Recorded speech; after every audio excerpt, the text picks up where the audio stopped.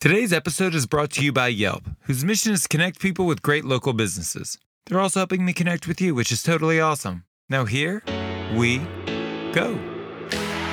When Hurricane Katrina happened, the one thing that was very palpable really quickly is that if all of us sacrifice a little bit, none of us have to sacrifice at all.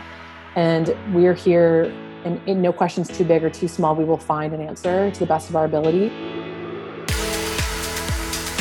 Welcome to Full Comp, a show offering insight into the future of the hospitality industry, featuring restaurateurs, thought leaders, and innovators. Served up on the house.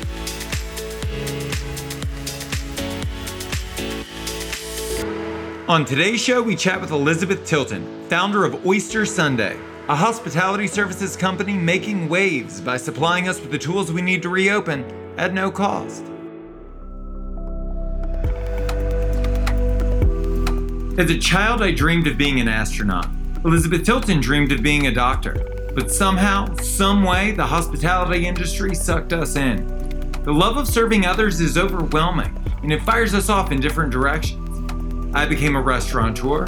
Elizabeth has dedicated her life to helping restaurateurs succeed. Today, we begin with her explaining exactly what it is that Oyster Sunday does, and why that work is so important today. So to begin, talk to me a little bit about Oyster Sunday. What do you guys do? Sure.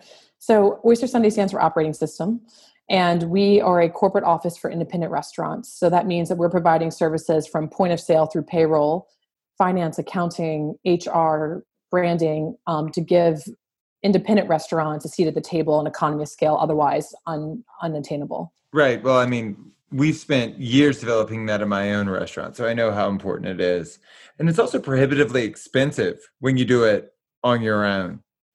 Definitely. And I think there's been some great operators who've done portions of that, like for great HR and great accounting. But if you don't have the 360-foot view and really looking at a holistic, the kind of the amoebic structure of a restaurant, I think that things are missed and there's a lot of redundancy. Well, and there's also the idea between like your company and your business, right? Because like a restaurant's business is food and beverage, but there's this entire company that stands behind it, that if that's unhealthy, it doesn't matter how successful the business is, right?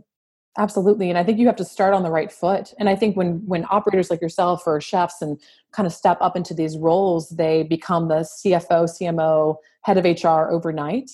And that although they may have the capacity or the competency to execute all those tasks, it really deteriorates and takes away from what we do best in this industry, which is to care for others. And it's a huge burden to take on yourself. And so we basically provide that stability and infrastructure to allow operators to really manage the customer experience in their own restaurant.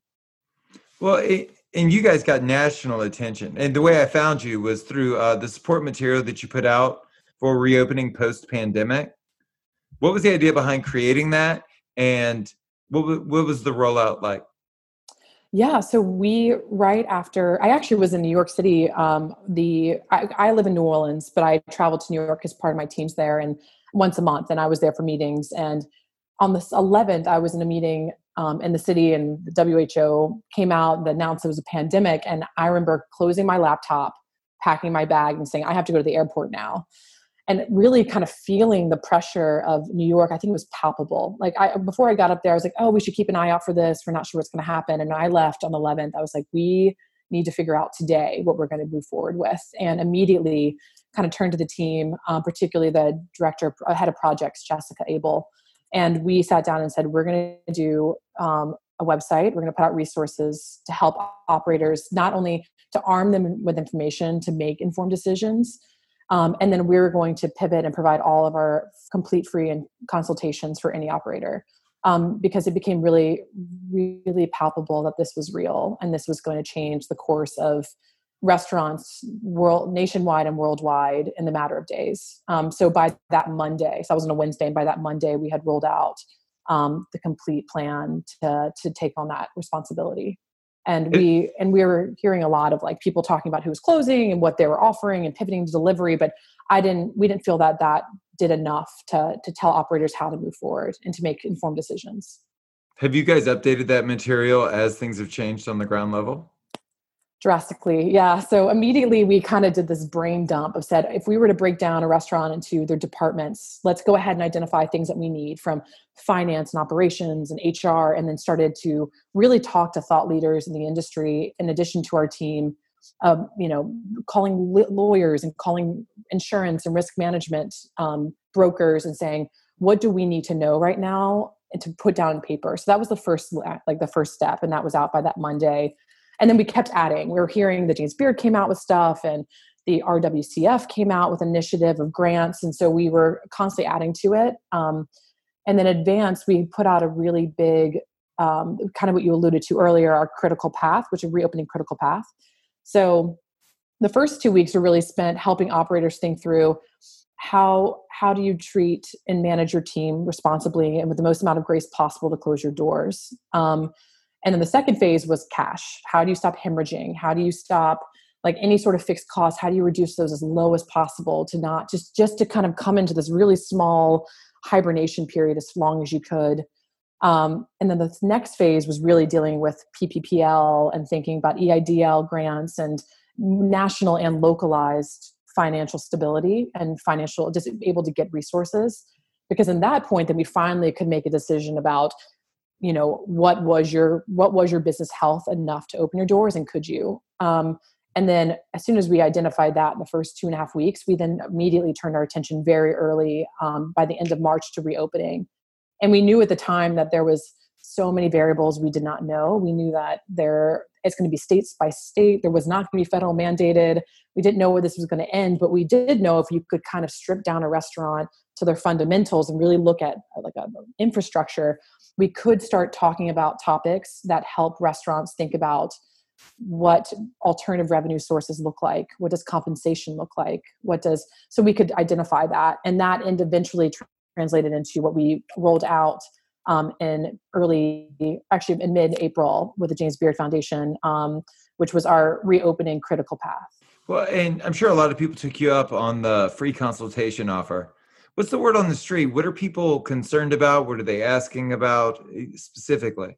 Yeah, so we definitely have received a lot. And the beauty of it is, although we're based in New Orleans and New York as kind of like our hubs, we are nationwide as a team, and we're totally remote. So we're able to really hear things on the ground, and talking to operators from Phoenix and Detroit and San Francisco and the Bay Area and the East Coast, we were able to kind of find these commonalities of questions. And in that, we started putting out more resources that address them. So some of the ones we're about to put out are about unemployment. And at what point does an operator, how do you approach one of your team members to not disqualify them from unemployment, but to make sure you're building out your team with a certain amount of, just to make sure it's best for your business health. And then things like that, to really thinking through, how can we restructure business operations, right? So how can we think through things like, can we do a co-op model? Can we do an ESOP? Can we do profit share? So we're really addressing all of those questions. And in terms of what we're hearing, kind of like initially was kind of triaging and figuring out, just answering every kind of departmental question we could. And we had amazing people from all over the country offer their services, like pro bono legal counsel from Jasmine Moy in New York, and Drew Macklin with Klug Farber, and just things like that. And what we're hearing most tangibly right now is, I think things we're hearing the most about are, how do we find alternative revenue sources and completely change our business model? Because the ones you had before, honestly, don't exist. You should kind of disregard them. And even if you may have received the PPL and you have the inclination to rehire your entire team back, but the reality is that you have to kind of go back to your cash on hand and really what you can offer as a revenue source to figure out on your lowest moments, what is break even, and build from there. And it sounds dire and drastic, but I think that if it's really kind of helping operators think through those processes right now. Well, and if I could be frank, that's something we all should have done before we opened our restaurants initially as well. So the work that we're doing now is also the work that so many of us, myself included, didn't do when we initially opened our restaurants. You know what I'm saying? We could frame this conversation as looking at the tragic elements, or we could see this for what it is, which is an opportunity to pause and reset an industry that was struggling. in an Yeah, industry that was foundationally fractured to the point where most of us that had reached the highest levels of success in this industry weren't making real money. absolutely. And even like, I mean, even pre-COVID, I mean, the reason why Oyster Sunday even began to be was that I was looking at, I mean, having so much exposure to a bunch of P&Ls and seeing there, if you could actually look at a P&L, consolidate these resources and not pay a premium on a consulting basis outside, but actually bring someone in that would like the benefit of a restaurant group and sit there and say, can we reorg these like line items in your P&L and consolidate them that your margins are better? For Like, can sure. we, and then use data and use data driven decision making, looking at your menu mix, looking, and these kind of questions are still popping up now as you're like pivoting towards delivery. Like if someone, I was talking to an operator and they was talking about like keeping lamb on the dish and like doing as delivery, and that's not viable.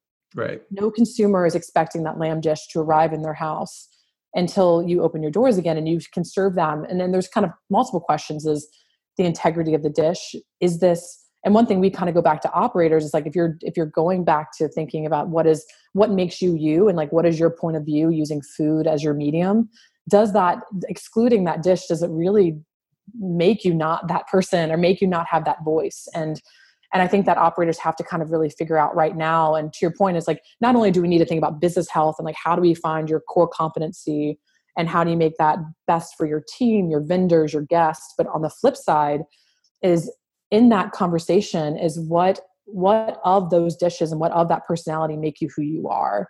Because what we need to do right now is we're pivoting from a service industry that's based in brick and mortar and we're pivoting to a product industry very quickly. And that removes hospitality, if you think about it. But I think that the beauty of it is that there's going to be ways in which operators are able to figure out how to translate that service element into a product that in the intermediate until we find a vaccine, because this is going to continue to be cyclical and we have to recognize that. I agree. Yeah. And I think, this is only exposed issues of the industry. It has not created them in the same way. The inability, we are in person, we have slim margins, and we're contingent on high labor and high food cost. And we have to figure out a way to like mitigate some of that. And the way forward is going to take a lot of creativity. And I think really kind of reevaluating where those business models were, again, they don't matter, in my opinion. You need to burn them, take them out, like, Right. use them for other purposes because you got to start over. Well, and therein lies the opportunity, right? Yeah. So my ultimate concern is we weren't making a lot of money when we were making $3.1 million a year top line. Not that much drops to the bottom line. And typically what you see in low margin businesses is very high volume, right? 10 million, 20 million, 30 million. That way they might make 3, 4, 5, 6%, but it's a lot because the top line is a lot. Whereas in the restaurant industry, you see low margins and a low top line. And Absolutely. so, when you're looking at an industry average of about 6% for full service restaurants, and let's say my restaurant is doing $3.2 million a year and it's netting out at 10%, right? 50% more than the industry average. That is $300,000 worth of revenue for the effort that it took over the course of a year to generate $3.2 million. Absolutely. There's got to be a better model, right? And there's also, I mean, on top of that, it's more, so even understanding that you're netting that, at the end of the year and you're getting that, you're looking at those margins of 10% of any sort of profit. And then you start dwindling from there, right? But the question for me is, can we think about, if labor's 30%, how do we restructure labor? Like, not only because at the end of the day, like the hard thing we have to manage is that, well, there's two sides. One is at the end of the day, the consumer is going to indicate to us what they need, right? We can have a vision of what we want them to want, but they're going to dictate for us. And before they have dictated that the previous restaurant model of like the certain type of service, the certain type of kind of structure of that hospitality was very specific, and everyone kind of, you worked for one chef, you took their P&L, you built your own, you kind of mutated these kind of iterations off of that. And I think there's certain operators like Camilla Marcus in New York who's doing Westbourne and thinking about back of house and front of house are fluid. can we include, and thinking about the West Coast, can we include service included? Mm-hmm. Can we now dictate and inform the consumer that commissions on delivery are too high? Let's figure out other alternatives, because now we have their attention that curbside pickup is viable and they don't need to use legacy applications or apps anymore, because they understand, now have more visibility into those margins than ever, because it's on the table. Everything's on the table right now. And if we don't use this moment to really kind of shift our point of view and shift our perspective of how these P&Ls are built and how these models are built, we're gonna fall into similar routines instead of repetitive behavior that won't lead any of us to progress in the future. And I think it's right now we're at a crossroads, and I'm an optimist to my core, and I'm a huge believer that when you come through these really drastic pivots and like these funnels, there a lot of creativity happens at these kind of junctures. And I think about supply chain, and I think about technology, and I'm thinking about even corporate structures, like how all these things kind of intersect. It's all happening right now. And I think being part of the conversation and advocating for it, and people like the Independent Restaurant Coalition has killed it for at least providing a voice in a national level that gives all these independents a centralized kind of a centralized network that previously, in my opinion, didn't exist. It was always such a closed community, right? Like everybody's doing well until the day they go out of business, and nobody's really airing out their issues. It's also so interesting to me that in probably one of, if not the oldest industry, in mankind, I would say in the last 50 years, there's been almost no innovation. The most disruptive thing to happen to the industry in the last 50 years is probably like the advent of Open Table, which was just digitizing a reservation book. Right. And on the back end, it was making things cloud-based. Right. So you didn't have to be like hardwired, and when your POS went down, you didn't have to get the knuckle busters out to process credit cards. Like that's progress in our industry. And I don't think, but people are still calling in POs, like calling in and leaving voicemails, and I think that in terms of just, you think about the amount of, even if you just think about the amount of time that we spend trying to wrangle all the access points into everything that's coming in and everything that's coming out of restaurants, if we don't figure out a way to optimize that to reduce redundancy while still, and then also using that as an opportunity to progress everyone forward, to make sure that you can have access to the local farmers, and you are purchasing things that are on board with your mission and your core values. I mean, I think that we have a moment now that we can, as things are shaken up, and just reading about supply chain, it's bonkers when and it's also, and there's a lot of feedback from that, people like Tyson's versus local producers and the CSAs that are now resurging. And I think that we have to kind of keep a holistic mindset. And I come back from the perspective of the customer, because until they feel safe, they're going to find ways to feed themselves wherever they can. Right. And they're going to do it where they feel that they have transparency and safety. And right now that's grocery stores, right, and liquor stores for many people. But I just think that, and wine stores, of course, but I just think that we're going to have to keep real close tabs and hear from them and listen to them, and not from Yelp and not from their Google reviews. It's going to be hearing from your customer base and really asking them on a marketing level of saying what do you want? How can we feed you right now? And keep that, because that's all we want to do. We want to open doors and we want to feed people. Those lines of communication between us and our customer base, I think, is going to be huge moving forward, because I think that if they're part of the conversation, they'll be pliable, right? They'll help us reopen in a way that makes sense for us. Because, I turned to my partners and I said, I don't want to do this unless we can net out 15 to 20%. Right. I don't know how to do that, but I just don't want to do this anymore if it's going to be a game of pennies, because it's too hard. It's too stressful. There's too much liability. There are too many variables. The flip side of that, every day is different. I feel fulfilled in serving other people. The people that I work with create such a joyous environment. We're building and we're creating in such a dynamic environment. But the juice has to be worth the squeeze.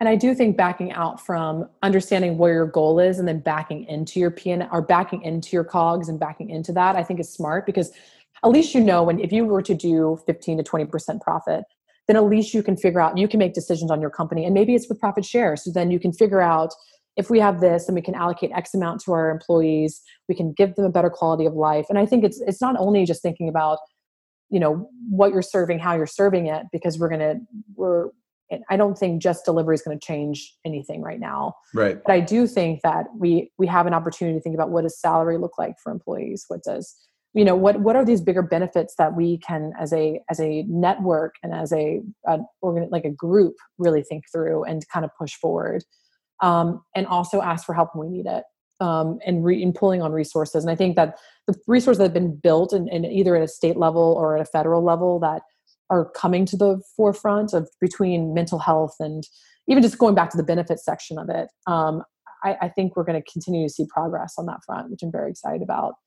And to your point about serving and feeding people, I was med school bound in college, and the decision to go into culinary, was in my fourth year at UVA. And I was like, you know what, I'm just going to try this out for a year. But the empathy, and I think we're feeding the desire to feed one another, and that sense of empathy and like to really care is innate. And it's why we're in this business. And it's so difficult because in these moments, like right now, where we are a barrier to one another, like all we want to do is feed each other, and that kind of empathy to do so. And it's hard when, we're watching, where there's barriers in that, and that's just like such an innate thing that we want to do. I want to go back to something you had said earlier, because I think that there's a lot of truth to it. You had talked about that until there's a vaccine, this is going to be cyclical. So I would assume in the modeling that you're creating, it's a model that works both with dine-in and without dine-in, because we're going to be allowed to do it and then potentially not. And then we're allowed to do it again, and then we're not. That's my Absolutely. Daughter. I know. So cute.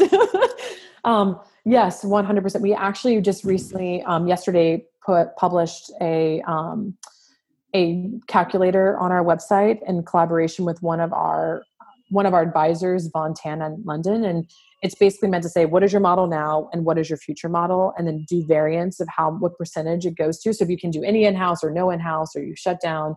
But I think yes, we're talking about, when we're working with operators, we're talking about what percentage is going to be to delivery. Can you think about catering? Can you think about other digital ways of supporting your staff and your team, and putting out content that can be a revenue source into your company? And on the flip side too, it's thinking, we're thinking in 12-week scenarios. We're thinking in like the immediate 12 weeks, 12 weeks from there, because I don't think you can think further. And it's going to be cyclical until we have found a vaccine. And we're planning for 18 months out for vaccine at this point. Because I don't think and also thinking about, this is probably not the last time we'll have a pandemic, just because we are so global that you need to prepare as things are pivoting, and who you're serving, and it's all questioned right now. If you had one piece of like really actionable advice for the people listening, these independent restaurant owners, what would it be? I would say there's kind of two sides. One is the immediate, and the two things that we continue to go back to are, one is identify your cash on hand. Like, you need to know what you have available to you, because and then from there is understanding this is going to be cyclical, and some operators have one time to get out the gate, right? At what point do you stay dormant and you don't open until it's the right time, and you figure out what this first wave is going to do? And I think some operators are making the decision to sit still. And I don't, and I think it's not, I know there's an inclination to want to come out the gate and be one of the first ones open, but also considering supply chain, considering labor, and what your team needs from you right now. It's maybe they're better off at home and receiving unemployment for the time being. And then reminder too, that like, again, you may have one chance to get out the gate, and is this the right time for you? If you can sit still and you've gotten rid of abatement and you've gotten your costs down, at what point does that hibernation come out of place? And the second one is, safety. We don't even know if it's going to want to state by state, how it's going to be mandated, but we do know that there's going to be safety is like number one for your team, your vendors, and your guests. And I think right now it's really thinking through what are your standard operating procedures and clearly communicating that to your team so they feel armed that when they do come back, you're protecting them. And that also includes your team's interaction with your guests and understanding your rights as an operator, that if someone is not conducting themselves in your space to respect your standard operating procedures, what your rights are to ask them to not serve them. The same way in which we think about if someone's over consumed on alcohol or not being respectful of the space. And then also your vendors, and just making sure that every touch point into your castle, into your, protecting that and just making sure that you're clearly communicating that, because your intention is to keep everyone safe that's interacting with it. That's your number one priority. And this is a big platform, and you have the opportunity to speak to the entire industry. Is there anything you would like to say? I think first off is that we're here to help. Like Oyster Sunday, we are continue to do free consultations, because if I'm born and raised in New Orleans, and when Hurricane Katrina happened, the one thing that was very palpable really quickly is that if all of us sacrifice a little bit, none of us have to sacrifice at all. And we're here, and no question's too big or too small. We will find an answer to the best of our ability. So contact us. In terms of I'm a bleeding optimist. I'm a rational one, but I think that there will be operators who shudder. But I think that we, as an entire industry, we're going to come out on the other end of this, and I think this is the opportunity for us to grab the bull by the horns and wrangle it down and figure out as a community how to move forward. And because I think it can't be done and isolated anymore. It's going to take a real collaborative voice to figure out how to get forward. That's Elizabeth Tilton, founder of Oyster Sunday. To get access to the tools discussed on the show, go to oystersunday.com. If you want to tell us your story, hear previous episodes, check out our video content, or read our weekly blog, go to joshkopel.com. That's JOSHKOPEL.com. Thank you so much for listening to the show. You can subscribe wherever you get your podcasts. And while you're there, please leave us a review. A special thanks to Yelp for helping us spread the word to the whole hospitality community. I'm Josh Kopel. You've been listening to Full Comp.